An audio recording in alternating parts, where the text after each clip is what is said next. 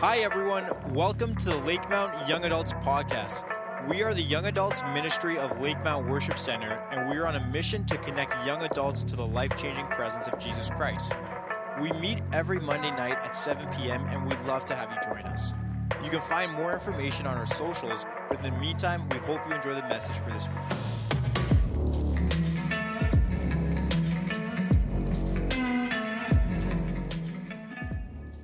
Paul, again, previously, the artist formerly known as Saul of Tarsus, okay? He was, I guess that's a dated joke. I guess you guys didn't get totally dated. Anyways, never mind. So, has anybody ever heard of a musician by the name of Prince? Anyone? Okay, Prince. Okay, he got into a record dispute with his record company once, and they owned the rights to his name. So for like 4 years until he ended that contract, till that was due, he just went around being known as the artist formerly known as Prince, just to screw the company. Anyways, so that was my joke, the artist formerly known as Saul of Tarsus. Okay, so oh, it's a good one. Okay, so all right, so Saul of Tarsus, he was on a bad path, okay? And we're just going to jump into it and then work our way through it. Acts chapter 9, verse 1. Meanwhile, Saul was still breathing out murderous threats against the Lord's disciples. He went to the high priest, and he asked him for letters to the synagogues in Damascus, so that if he found any there who belonged to the way, meaning the Christian church, whether men or women, he might take them as prisoners to Jerusalem. And as he neared Damascus on his journey, suddenly a light from heaven flashed around him. He fell to the ground and heard a voice say to him, "Saul, Saul, why are you persecuting me?" Verse 5, "Who are you, Lord?" Saul asked. "I'm Jesus, whom you are persecuting," he replied. "Now get up and go into the city, and you will be told what you must do." The men traveling with Saul stood there speechless. They heard the sound, but did not see anyone. Saul got up from the ground, but when he opened his eyes, he could see nothing. And so they led him by the hand into Damascus. For 3 days he was blind and did not eat or drink anything. We're going to continue reading in a little bit, but I just kind of want to back into this so that we understand what we're looking at here contextually in the call of the Lord on Saul of Tarsus. A few chapters earlier, there was a deacon in the church by the name of Stephen, who was full of the Holy Spirit, had great wisdom from God, and he actually had a profound ministry of actually preaching in kind of the intellectual center in Jerusalem, where people could not stand up against his wisdom and the anointing of God that was on him. And he was just being used powerfully to even convince people who were Orthodox Jews that Jesus was actually the Messiah they were looking for. And he has this incredible anointing on his life, and Saul of Tarsus shows up as a lead Pharisee. And as a lead Pharisee, he has the authority to absolve people of criminal penalty if he takes on their crime. If he basically could order a hit and say, "You take that guy out and lay your coats right here, and that will be my responsibility. I'm giving you license to terrorize." Saul of Tarsus shows up and says, "Everybody lay your coats here. Anyone who wants to throw rocks at this guy, you can do it. I'm giving you permission." And the people stoned Stephen. They threw rocks at him until he died. And Stephen was an incredible man. This is in Acts chapter 7. He was so full of the Holy Spirit. He looks up into heaven and he sees Jesus standing next to God the Father. And he says, "Lord, I'm asking you to not hold these people's sin against them. Forgive them." And then he died. Now, I'm backing you up that far into the story because I actually believe what happens, what we just read in Acts chapter 9 about Saul of Tarsus actually being blinded by a light from heaven, and Jesus starts yelling at him from heaven to straighten up and stop being, such a jerk. That is an unusual pathway into the kingdom of God. That's unusual. Not a lot of people have had Jesus yell at them from heaven and knock them off their horse, okay?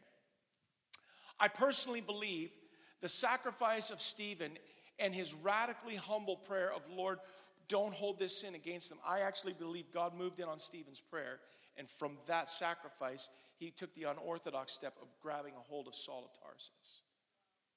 because a yielded life is no waste. See, when we live in this North American mindset, we look at Stephen and we think, what a waste.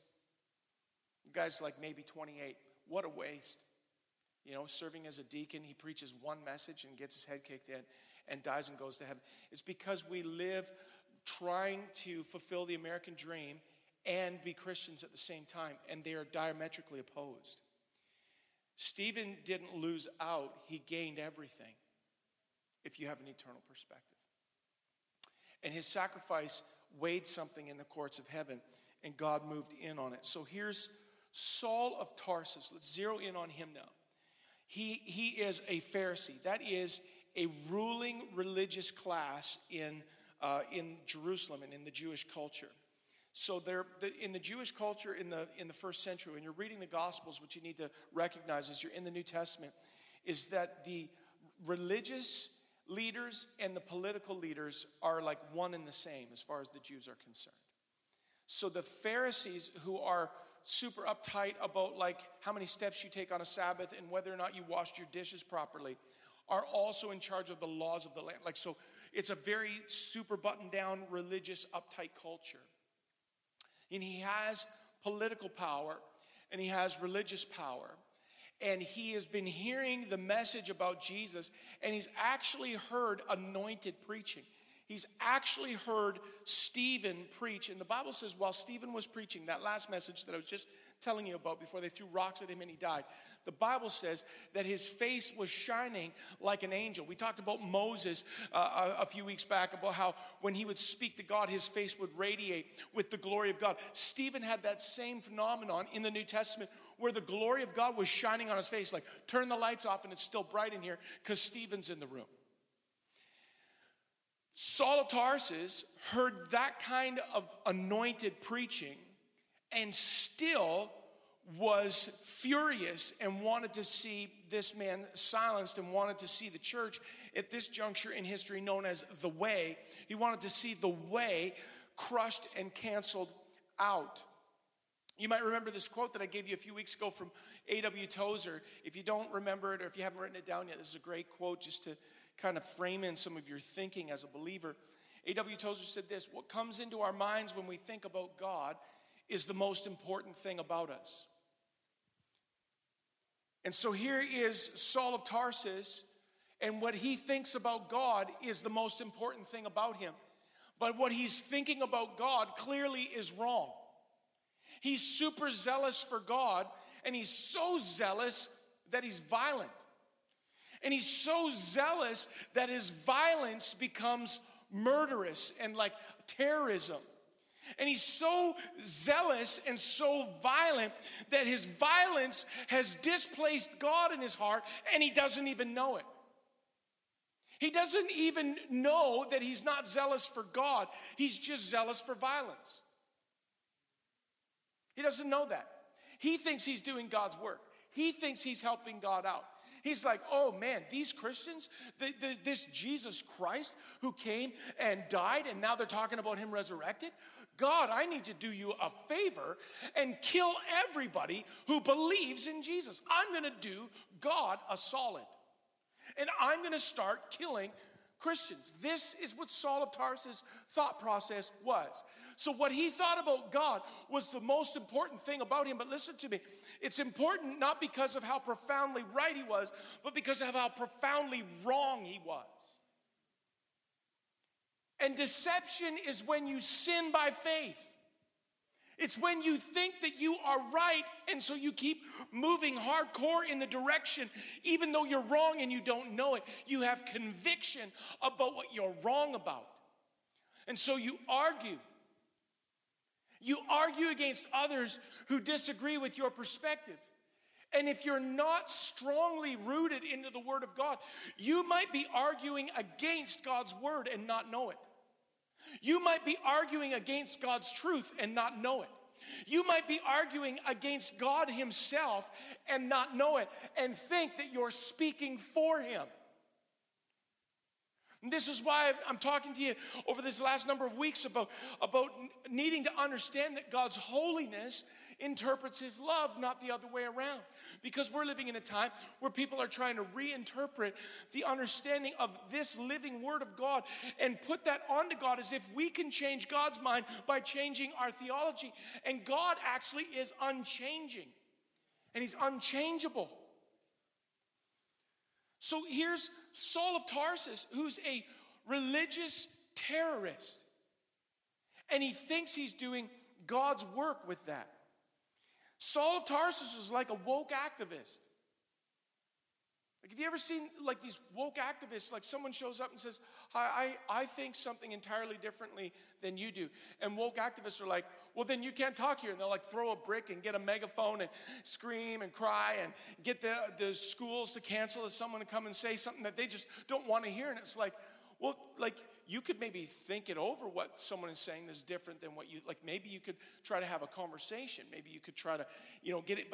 But when you are in this space, what happens is you oppose not only the views of others, but you're just angry and looking for someone to give you a good reason to punch them in the face.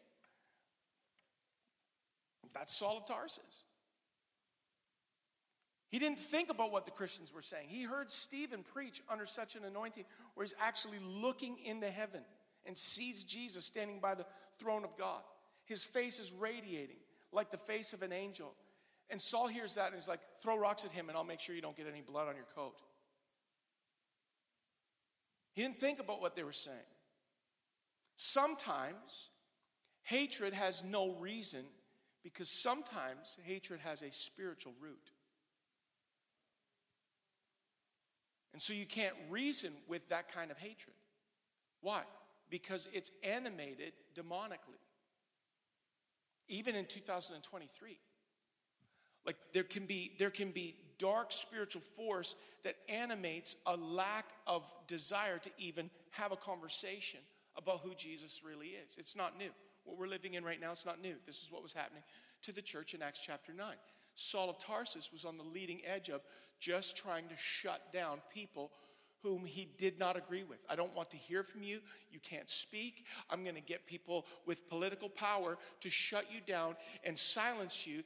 And even in my conviction, I'm going to believe I'm doing God a favor by actually trying to silence you. Again, that's a spiritual root. Saul is breathing out, the verse 1 that we just read, Saul is breathing out murderous threats against the church, and he's cranking it up. Now he's spreading out. He's done this in Jerusalem, and the church has started to scatter. In the Greek, it's the word diaspora, and the diaspora is the church beginning to spread and run and take the gospel, the good news with them wherever they go. And Saul is recognizing that, so now he's getting letters of authority so that he can go to Damascus. Now he's taking it on the road.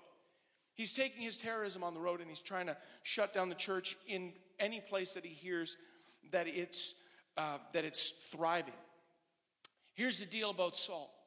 He had a view of God that was rooted to an elaborate knowledge of the Bible to back up that view. He was a Pharisee of the Pharisees, which means by the time he turned 12, he had memorized by heart the first 5 books of the Old Testament. Like you could walk up to him when he was 12 and go, what does Deuteronomy chapter 26 verse 4 say? And he could tell you. Memorized the first 5 books of the Old Testament known as the Torah. And he had theological training. He trained under a lead Pharisee by the name of Gamaliel. And he had profound intellect. He was brilliant. He spoke 3 languages. He was well instructed, had theological conviction and a deep knowledge of the Old Testament, and he was wrong. How do we know? Because Jesus kicked him off his horse from heaven and said so. He's like, Saul, why are you persecuting me? And Saul's like, who are you, Lord? I'm Jesus. Like, can you imagine what that would feel like in that moment? Like, I'm on a mission from God. And then God's like, stop persecuting me. I'm like, who are you? Jesus. Just to be clear, Jesus is God. And he's like, oh, crap. I remember today is my sister's birthday. We celebrated her birthday yesterday. And I remember when she was in grade 5, some of her friends came up to her at school, and they were like, her name's Esther, and they're like, Esther's a virgin. And she thought that virgin meant someone who had had sex. Like she had it backwards. So they come up to her and they're like, Esther's a virgin. And she's like, I am not, you guys. And so she is passionately defending herself. I am not a virgin, you guys. And so she's like crying and telling them, they're saying that I'm a virgin. And the teacher's like, well, you are, aren't you? She's like, I can't believe it. No, I'm not. And she's like just wrecked by the entire thing, right? She comes home, she's crying. She has like the worst day at school ever. She comes home and she tells my mom, she's like, Mom, all the girls at school are saying I'm a virgin. And Mom's like, well, what's wrong with that? You are, Mom! And so my mom's like, what do you think virgin means? Someone who's had sex. No, it's someone who hasn't had sex. Oh, no! And she had to like go back to all her friends. I'm a virgin, you guys. I am. Okay? Take that and multiply it by 1 billion, okay? Here's Saul of Tarsus. He's like, I'm doing God a favor, and then God's like, stop it. Stop persecuting me. Who are you? Jesus. Dang it. Like I got it absolutely backwards. I thought I was doing God's work, and I was actually doing the devil's work.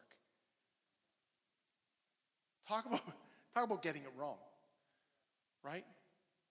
And so he's just, I mean, there's wrong and then there's wrong. Like he's wrong. And then Jesus continues, speaking to him from heaven. Get up. Like it sounds like a dad disciplining a child. It's like, now get up and go into this city and wait. It's like, go to your room. And so Saul of Tarsus does. And he goes, when he opens his eyes, he can't see. He's blinded. And he's so overwhelmed. If you can put yourself in the story at all. Like he's so overwhelmed, okay? He doesn't eat or drink for 3 days. Now you can go without food for like 40 days. But to go without water for like 3 days is about the limit. Like he's literally dying. Because he's so overcome by what a screw up he is. I thought I was doing God's work. Imagine the conviction and then the condemnation where the devil just tries to sneak in on conviction and exploit it. That means that Stephen was right. And I encouraged everybody to throw rocks at him. He died right in front of me, and I was proud of myself. That means that, and he'd just be going through a list of people that he had gone with papers, knocked on their doors, dragged them from their homes, dragged people to jail, empowered others to do the work. He's a terrorist. And he's all of a sudden confronted by Jesus himself. He's literally dying. And the thought going through his head is like, wow, turns out my relationship with God is actually just a relationship with religious hatred. I don't know God at all. Because what comes into your mind when you think about God is the most important thing about you. What Saul of Tarsus was engaged in, it's hard to walk back. Hard, but not impossible. Let's keep reading in verse 10 of Acts chapter 9. In Damascus, there was a disciple named Ananias. The Lord called him in a vision. Ananias, yes, Lord, he answered. The Lord told him, go to the house of Judas on Straight Street and ask for a man from Tarsus named Saul, for he is praying. In a vision, he's seen a man named Ananias come and place his hands on him to restore his sight. Lord, Ananias answered, I've heard many reports about this guy and all the harm that he's done to your saints in Jerusalem, and He's actually come here with authority from the chief priest to arrest all who call on your name. But the Lord said to Ananias, go, this man, listen to this man is my chosen instrument to carry my name before the Gentiles and their kings and before the people of Israel. I will show him how much he must suffer for my name. Pause there. Saul's calling was directly from Jesus, and yet God still required a human vessel, someone who would get involved and actually speak into Saul's life. He's just been knocked off his horse, and Jesus is like, you got it dead wrong. You're persecuting the wrong people. You're not doing my work, you're doing the devil's work.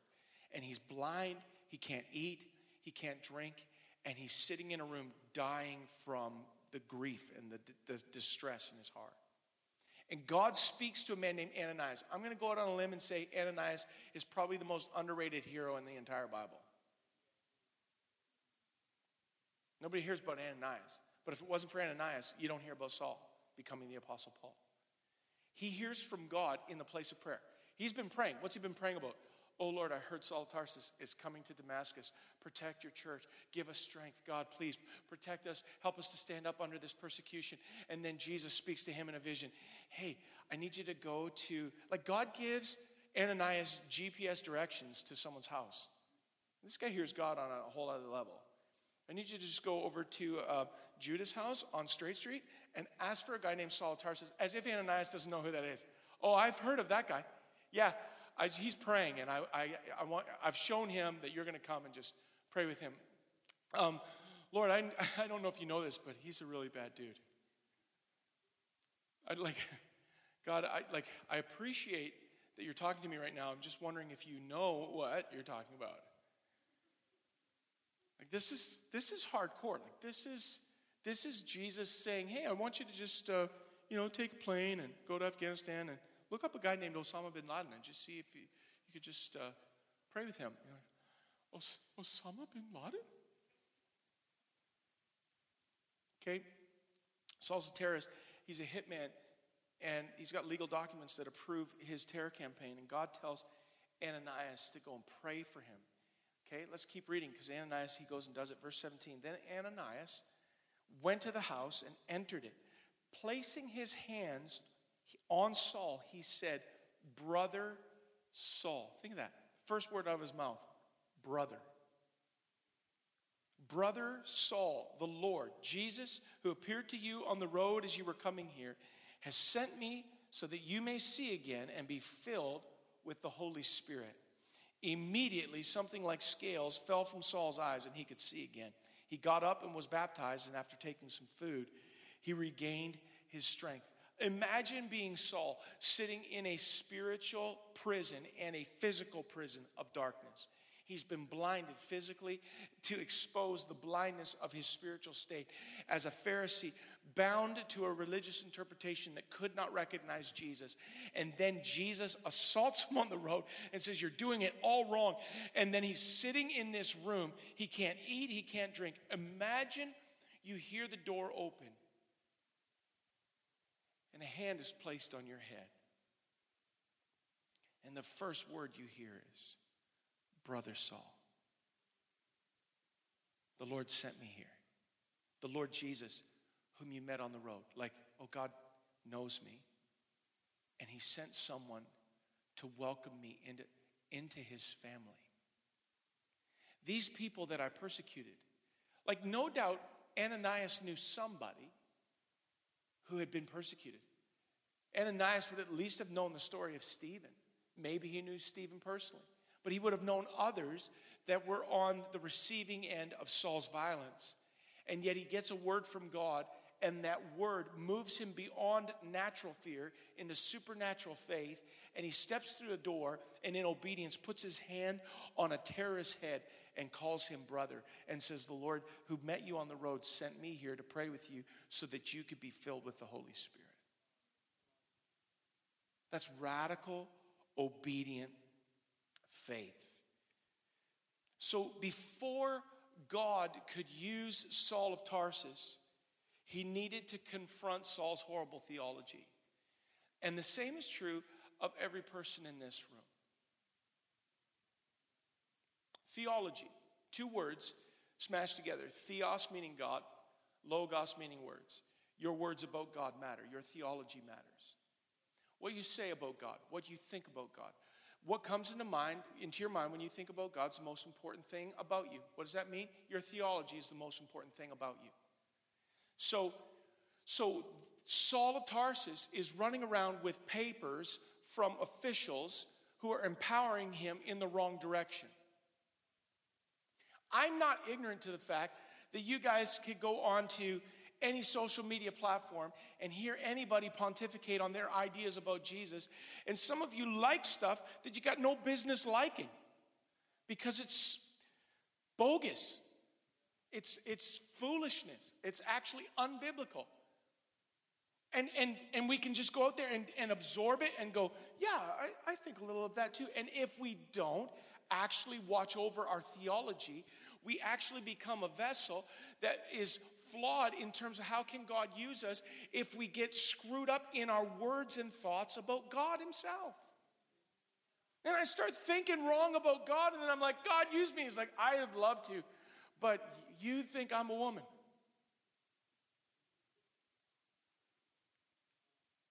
I'd love to, but you got these weird ideas that are just like, floating in the air, and you latch onto it and go, yeah, I think that God's like that too. You just stick that on there.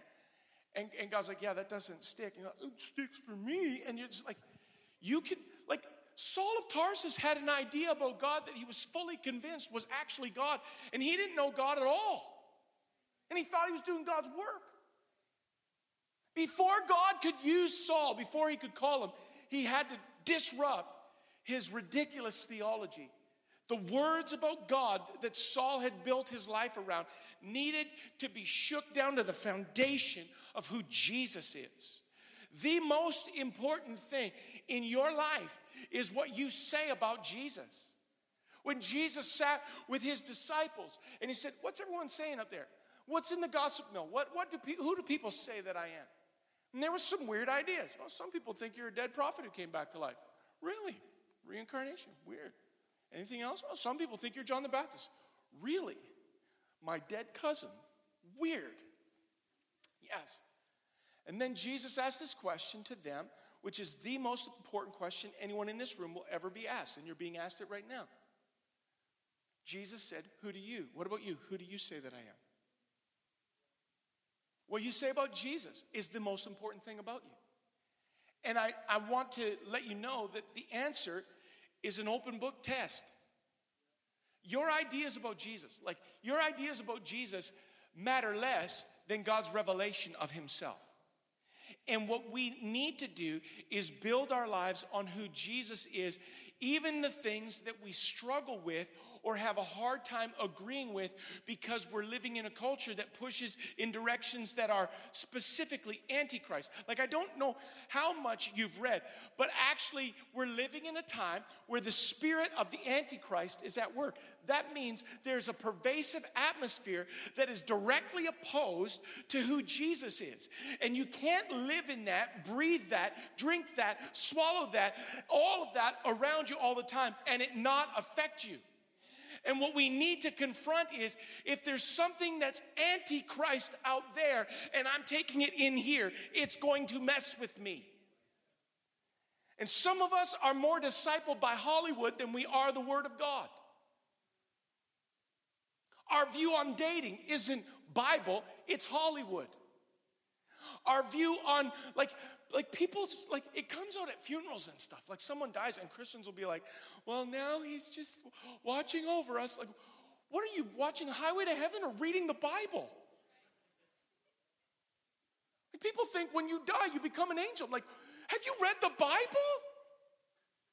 Angels are a totally different creation. And people are like, now, well, I guess God just needed another angel. No, he didn't, actually.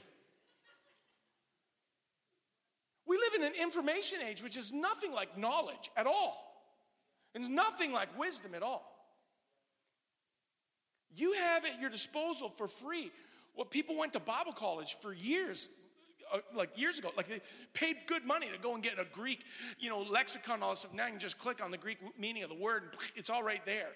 And people are like, I guess God needed another angel. Like, what are you talking about? And somebody says some stupid thing that sounds kind of, that made me think for a second, and just give it a little heart. I like that. Why do you like that? I don't know. But now it's on the inside of me. And I'm thinking wrong about God. But big deal, I'm on a journey.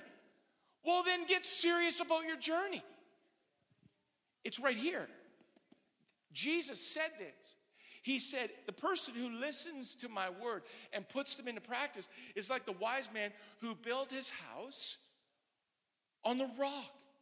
But the person who hears my words and doesn't put them into practice, so you can hear the word, but if you don't put it into practice, right? He says, you're like a guy who builds his house on the sand. When the storm comes, your house washes away. You're like, oh, God, let me down. It's like, no, you let you down. God told you to build over there. You're like, yeah, but I wanted a beachfront property. Yeah, until the tsunami came. James says that someone who looks into the mirror of God's word and doesn't change is like someone who looks into a mirror and forgets what they look like. What kind of stupid is someone who forgets what they look like? Like you just walk by another mirror and you're like, whoa, who's that? I've got a shirt just like that one.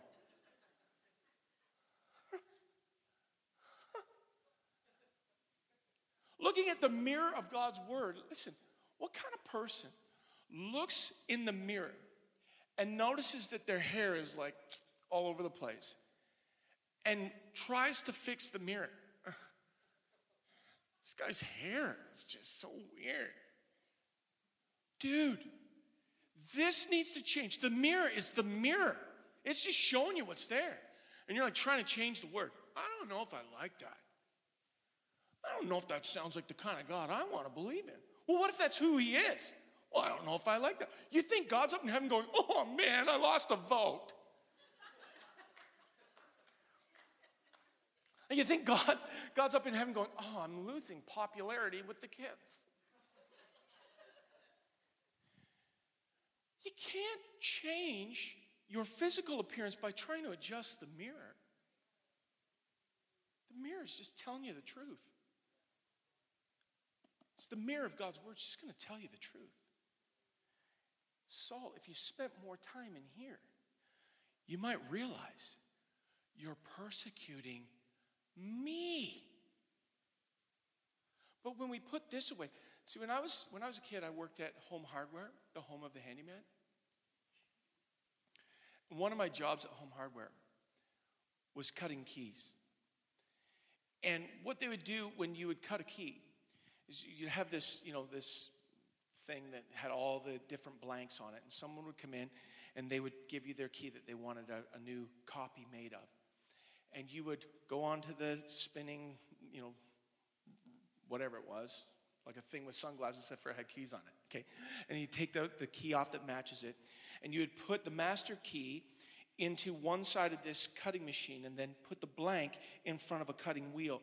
And when you pressed the blank forward, the actual key would follow a guide, and right married next to it is where the blade was, and that blade would cut into this blank key the same grooves on this one. And then you would take all the burrs off of it, look at it, hold it up, and give it to somebody, and they would have another key. But I learned something when I worked there, is that if someone had an original master key and I cut a copy off of that, that key would work every time. But if someone came in and they had a copy of a copy of a copy of a copy of a copy, and then I cut them a key, they would come back and go, this key doesn't work. Because although it looks exactly like the original, the microscopic adjustments of copies of copies of copies make it so that this reproduction eventually doesn't have the grooves in the exact right spot, and it will never turn the lock. And so if I'm not spending time in the mirror of God's word, if I'm not spending time in the source, if I'm not spending time seeking God for who he is, if I'm just getting my devotions off of Instagram, and if I'm just listening to some Christian influencer on TikTok, they could be right or they could be wrong. And if the depth of my pursuit is copying someone's key, and I've got a copy of a copy of a copy, eventually you won't have the keys of the kingdom. You'll have knockoffs that won't open anything that you think that you have authority to in your place of prayer. Because it's wrong theology. So before God could use Saul, he had to confront his wrong thoughts and words about God. So I want to give you 3 things really quickly that God wants to do, learning from Saul's calling. First of all, we need to develop a love for God's word. You need a love for God's word. And that love needs to push you towards more of the author, not just more knowledge. God's word is meant to lead me to him, not to other books and other ideas and getting smarter and smarter and smarter in my, did you know that in the first century that when they made wine, they used, who cares? Like, learn for curiosity and grow, but like, get to the author, not just to try to impress people with some random fact about whatever, first century Jewish culture. Knowing about someone and knowing someone is 2 totally different things. There are girls in this room who know so much about Harry Styles. But you don't know Harry Styles. You just know about Harry. You could know his birthday, his eye color, his favorite food. You could know everything. You can know his mom's name, you can know his sisters, you could know everything about him. And when he walks in the room, you're like, Harry Styles, and to fall over and collapse. That's weird because that's not how relationships work, number 1. Number 2, you're a stranger to him. Why? Because you just know about him. You don't know him. Saul had a knowledge of God on paper without a love for God in person. And like a typical Pharisee, he did not recognize God in the flesh because his theology, his words about God, didn't allow for it. Even when Stephen is preaching under such an anointing that he's glowing in the dark, he still misses it. And you're like, how's that possible? Well, read the Gospels. How can Pharisees sit in a room where miracles are happening that we're like, that's amazing, and Pharisees are sitting there going, we need to kill this guy. Like Jesus, John chapter 11, Jesus raises Lazarus from the dead. Crazy, amazing miracle. He's dead for 4 days. And he's like, okay, tell him to come on out of the tomb. They're like, what? And then he comes out of the tomb, and the Pharisees are like, we have to kill him and Lazarus now because everyone's going to believe in him. Like, do you understand that's not logical? That's the spirit of the Antichrist. So we need to get our theology right. We need a love for God's word. Secondly, you need a love for God's presence. Without being in the presence of God, you can spiritualize literally any kind of behavior. You can justify any kind of behavior. Trust me, I've been in this long enough. I've heard everything. Well, people will try to justify anything. I was speaking at a youth conference once. I used to do these guys' talks called the Booby Trap. It's a good title, right? Anyway. I did. And so I'm talking about, somebody like, what's so funny? The booby trap. Get it? Okay, anyway, so I'm talking to guys about, sexual purity and just talking about, whatever, and just what God, his standard for sexuality and all of this stuff. And just, basic, if you're in the word, just basic. Like, sex is for man and a woman in marriage, that kind of stuff.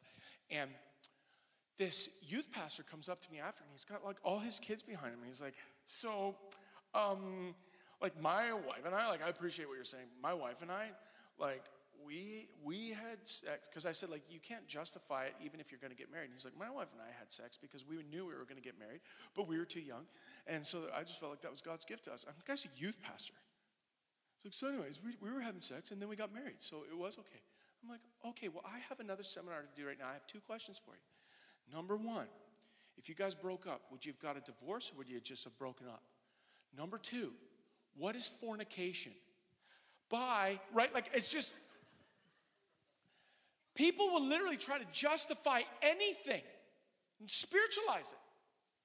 But when you're in the presence of God, see, it's in the presence of God, it's a relationship. See, relationships aren't based on lists.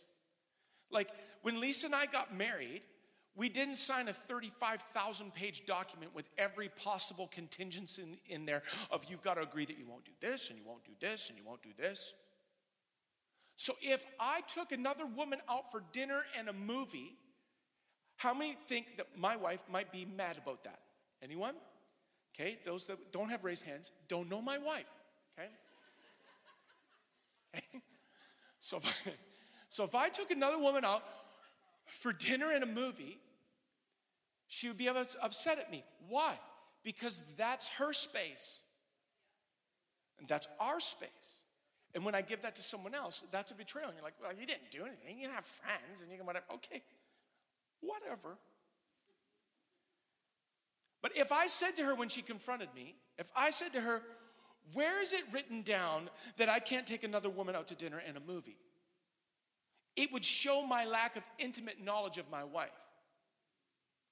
Because true intimacy and true relationship isn't rooted in a list. It's rooted in knowledge that comes from the intimacy. I know that that would be offensive to you because I am in love with you and our communication doesn't require a 35,000-page document with a bunch of do's and don'ts on it. It's written on my heart because of intimacy. So I'm going to let you in on a secret. The most legalistic people in the world are people who are trying to get away with something.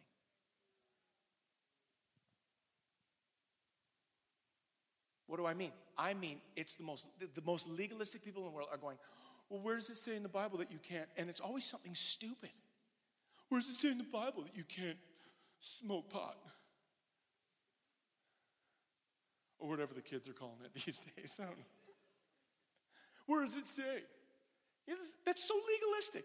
You're not talking about relationship with God. You're talking about what can I get away with legally? How can I get to heaven and still do a bunch of crazy stuff? But that's not the language of relationship. And what you can never understand is the language of relationship. You can never understand it until you move deeper into relationship. Once you move deeper into relationship, you're like, oh yeah, it's not about rules at all. And the legalistic person is a person who's trying to get away with something. But the legalistic person will tell you you're religious if you don't jump in and do every stupid thing they want to do. You're like, you're so religious. But guess what? Everything sounds like religion to someone who has no standards. So we need to have a love for God's presence. It's legalism to look for what you can get away with and still go to heaven. But when you love the presence of the Lord, you know the things that come from love, not from rules. Thirdly and finally, you need to get a love for God's people. Saul hated the church. And when Jesus saved him, he called him to be a builder of the church. Okay? You can't truly love me and hate my wife. It just doesn't work that way. Okay? So you can't love Jesus and hate the local church. It's just not possible. There's people like, I love Jesus, but I just don't love church. Really?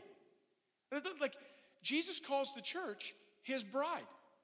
And you think, like, if you think you can be like, hey, listen, hey, Matt, I really enjoy you, and I would love to hang out, and we should hang out. Let's go to Florida or something. Don't bring your wife. I can't stand her, but I like you. Guess what? This friendship is not going to work. Why? Guys, if I have to explain that, you're not ready for a relationship. Okay, so part of loving Jesus is loving his people.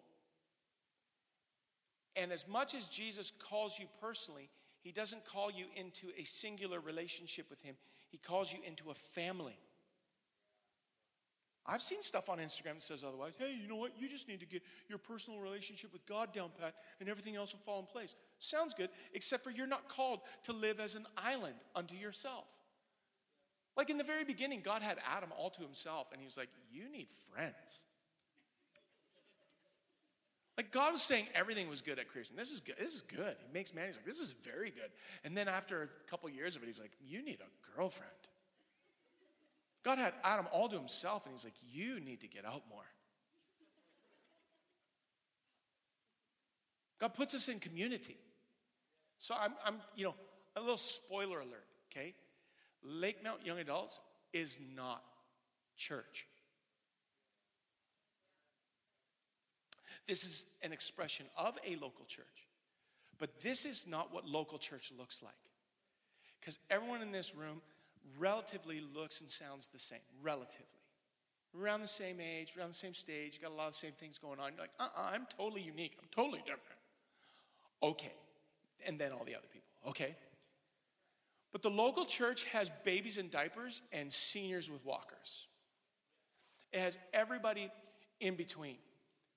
And it's important that you have a growing heart for God's people. And it's important that you have room in your heart for people who aren't like you, don't look like you, but they love the same Jesus as you.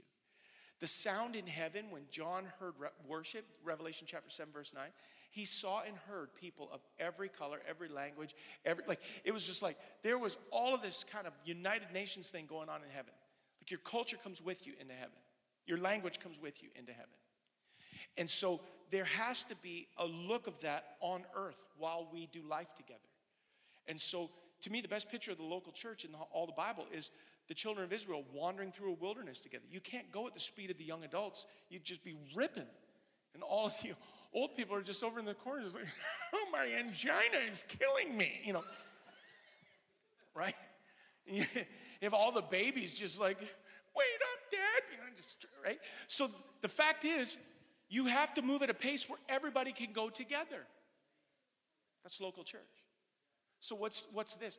This is a group of people in the same age and stage where there is something that God actually does in these kind of catalytic environments. But make no mistake, this is an expression within a local church. This isn't local church. You need people who don't look like you, don't sound like you, and are at a totally different stage than you. You need people that you think are not cool, but they've been living for Jesus for longer than you've been alive. You need those people in your life. You need to see some people who've stayed married for 50 years and just go, okay, it's possible. You need to just be surrounded with people from all different walks and stages. You need to get a love for the people of God. Okay, stand to your feet. Sorry I preached so long again. I can't help it. Honestly, I actually really believe that what God wants to do in us tonight is these things. He wants to give us a real love for his word, a real love for his presence, and a real love for his people. And the reason he does is because it needs to happen. It's not okay for us to have weird ideas about God and just be like, I'm on a journey. Take your journey seriously and get into the word of God. There's no reason in 2023 that anybody should be biblically illiterate. If you can read, you can be a theologian. You can be a Bible student. There's so much available. You can dig in. Do it. Love the word. Ask God for love for the word. Get a love for his presence. Not just in corporate worship settings, because that would mean that you maybe get with God like an hour or two a week. But get a love for his presence as a lifestyle. Because it's the overflow, the relationship example I was giving to you is, listen, I'm not reaching when I give you that example. The Apostle Paul later writes about how the church is like a marriage. The relationship between a husband and wife is like the relationship that we have as local church believers to Jesus. If it wouldn't fly in a marriage, it doesn't fly with him. Like, oh, God's so gracious, he'll forgive me. Can you imagine if I was like, oh, Lisa loves me so much, she'll forgive me if I just do something stupid? If I'm just, I know she wouldn't like it, but she has to forgive me, and she will. Is that what love sounds like? And the Apostle Paul says, but that's what our relationship with God's like. If it doesn't fly in marriage, it doesn't fly with Jesus. We need a love for his word. We need a love for his presence. We need a love for his people. All kinds of his people. Would you close your eyes? I want to pray. And I want us to just seize the opportunity to take time in prayer together. Do you want to come, Rachel? Just to take some time just to actually let God take his word and have it go deeper into our hearts tonight. Because what really matters here tonight, there's all kinds of things that God by his Spirit will be highlighting to everybody in this room. You know, if there's 130 people in the room, one message is preached, but 130 messages are heard because the Holy Spirit actually tailors what he's saying right to you and says, I'm trying to knock on the door of your heart right here. This is something that I'm getting your attention on. There's things that God is pressing into your heart tonight that you need to actually take seriously and let him do business in your heart. Like Jesus took it so seriously that Saul was on the wrong road. And he took Stephen's prayer so seriously that he arrested Saul. But then he awakened in Ananias and said, you need to go and lay hands on that brother. Before he could use Saul, he needed to correct some things. And humility says that that's true for us too. God, if there's things that I think about you that I've just picked up on the internet, or I just haven't investigated or actually done the work, like I've never actually even read through the Bible yet. Or I just see reading the Bible as like, you know, I'm thinking about a billion other things and I'm just not really wanting to hear from God. Like we need a love for the word that comes from him. And so tonight, this is our call. This is our call to prayer. If you would say tonight, you know what, I want God to deepen in me those things. I want him to deepen in me a love for his word. If that's you, I just want you to acknowledge it. Just raise your hand. God, I want a deeper love for your word. If you'd say, Lord, I really need you to do a work in me to give me a deeper love for your presence. Again, I just want you to raise your hand. Just say, that's me. Lord, I need you to do a deeper work in me in love for your people. Here's what I want you to do. I want you to take the time that you can right now. Some of you might need to go, have some other things that you need to get to. But we do have some time. It's 9:15. We've got some time where we could actually turn this room into a devotional space of prayer where we could let God deal with our hearts.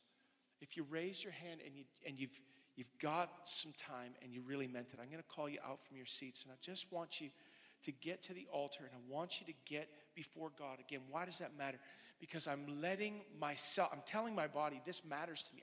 I'm moving out on the word of God.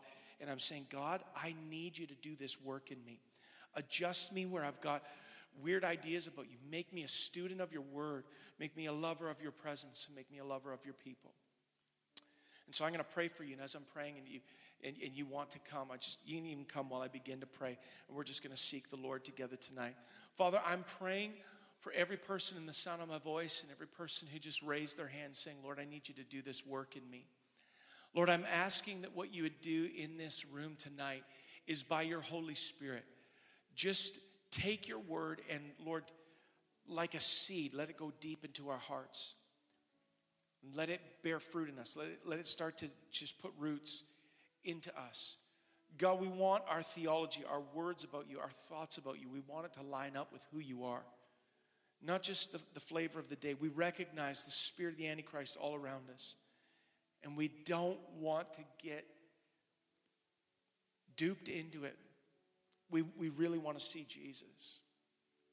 So, Father, my prayer tonight is the prayer that the Apostle Paul prayed over the Ephesian church. I pray, Lord, that you would give to each person in this room the spirit of wisdom and revelation so that we might know Jesus better.